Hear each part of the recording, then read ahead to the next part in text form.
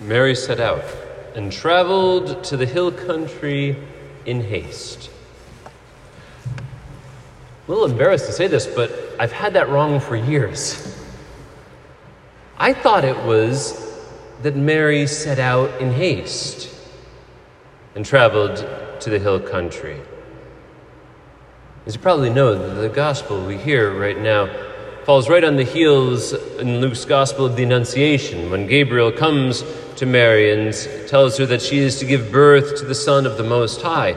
And the way I always pictured it was that Mary received that word, Gabriel departed, and then Mary hit the road. But no. Mary set out and traveled to the hill country in haste. Think of it. This young teenager, probably 14 years old, a 4-day journey ahead of her. Surely she pondered, planned, at least spoke to her parents before she made haste. But then she does, to get to Elizabeth. And how often, I'd ask you to ponder, how often do we do the opposite? Do we do it the way it was in my head? We see a problem, we see something that needs to be done, and we react, we go. And then we get kind of tired of it, and we flounder a little bit. My Christmas cards are a good example of this. I got a job to do, we're going to get to it, and then I get about halfway, let's be honest, a third of the way through, and I'm like, yeah, maybe I'll get to this later. Mary doesn't. First of all, she doesn't see a problem, she sees an opportunity, and she doesn't react, but she responds. And when she hits the gas, she does so and means it until the job is done. And what wonders come as a result? We call it the second joyful mystery of the Rosary, right? The visitation. Mary there in the home of Elizabeth and Zachariah. Mary's voice echoing through their homes and through Elizabeth's hearts, and even to John the Baptist in the womb of Elizabeth. 3 things we garner from this great mystery. 1, we should, like Mary and Elizabeth, we should lead with what matters. Think of it. It's just a week from today that the question will be asked. The most popular question right after Christmas. So did you get anything good?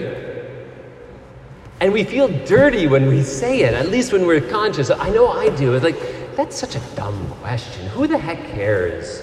We all know that we live in a world that has materialism just dripping from it, and we know that never makes us happy, but we give in. At least I do.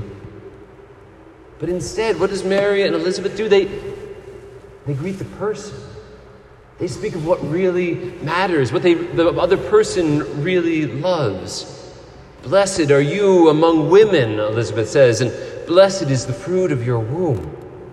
How does this happen to me? That the mother of my Lord should come to me.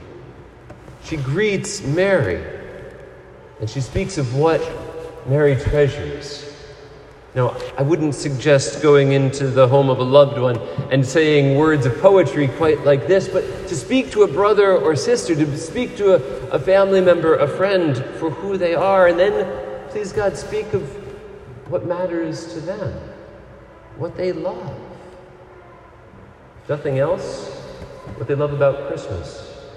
Are you having a good Christmas? What was the best part of your Christmas? Not just the stuff. Second thing we garner from it, the small things matter. We know that well, and no, I'm not talking jewelry. The small things, Bethlehem, as Micah tells us in our first reading, too small to be among the clans of Judah. From you shall come forth for me the one who is to be ruler. Bethlehem, that little town that we sing songs of now so many years later. And so it is not just with the town, but also with the child. Yes, the child born there in Bethlehem, but also John the Baptist. Pop quiz, who's the youngest of all Jesus' disciples? The unborn cousin of his. who, when the voice of Mary echoed in Elizabeth's ears, John the Baptist leapt in the womb of his mother, acknowledging the presence of the Lord, dancing as David did before the Ark of the Covenant. The small things matter. And finally, and propose that safety is overrated, right? We know this. Anyone who lives in the North Country and comes out on snowy roads and to catch what it is that where it is that we are to be going. Mary has just been given the greatest of gifts, the most precious, the most fragile.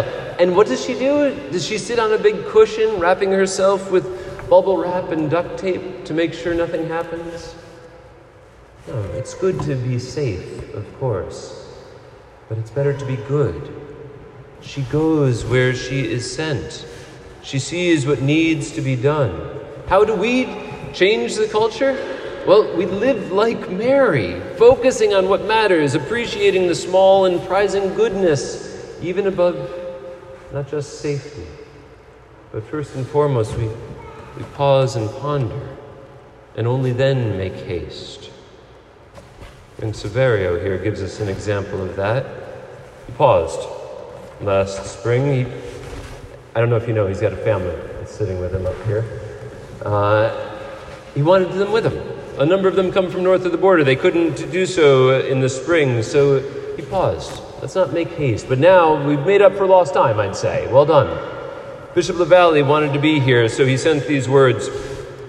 The apostles who had received the Holy Spirit on the day of Pentecost, in fulfillment of the Lord's promise, had power to complete the work of baptism by giving of the Holy Spirit, just as we read in the Acts of the Apostles. And when St. Paul had laid his hands on certain people who had been baptized, the Holy Spirit came upon them, and they spoke in tongues and prophesied. The bishops, as successors of the apostles, they possess that same power. And priests, lawfully appointed like myself today, to fulfill this ministry, they confer the Holy Spirit on those who have already been born again in baptism.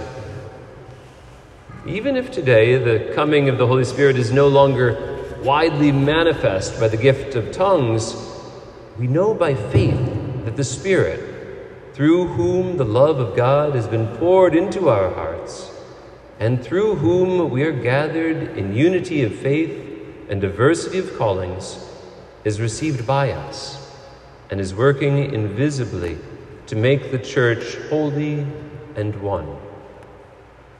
Dear Saverio, the gift of the Holy Spirit which you are about to receive will be a spiritual seal by which you will be conformed to Christ and will be made more fully members of his Church. For Christ himself, anointed by the Holy Spirit in the baptism he received from John, was sent forth for the work of his ministry, to pour out on the earth the fire of the same Spirit. Therefore, you who are already baptized will now receive the power of his Spirit and be signed with his cross on your forehead. And so, you must always bear witness to his passion and resurrection before the world, so that your manner of life, as the apostle says, may be in every place the pleasing fragrance of Christ. His mystical body, which is the Church, the people of God, receives from him diverse graces, which the same Holy Spirit distributes to individuals for the building up of the body in unity and love. And he concludes, Saverio, be a living member of this Church, therefore, and under the guidance of the Holy Spirit, seek to serve all people like Christ, who came not to be served, but to serve. And now, before you receive the Spirit, I invite you, Saverio, with your sponsor, to stand, to mind the faith which your parents and godparents professed with the Church on the day of your baptism. Please come forward.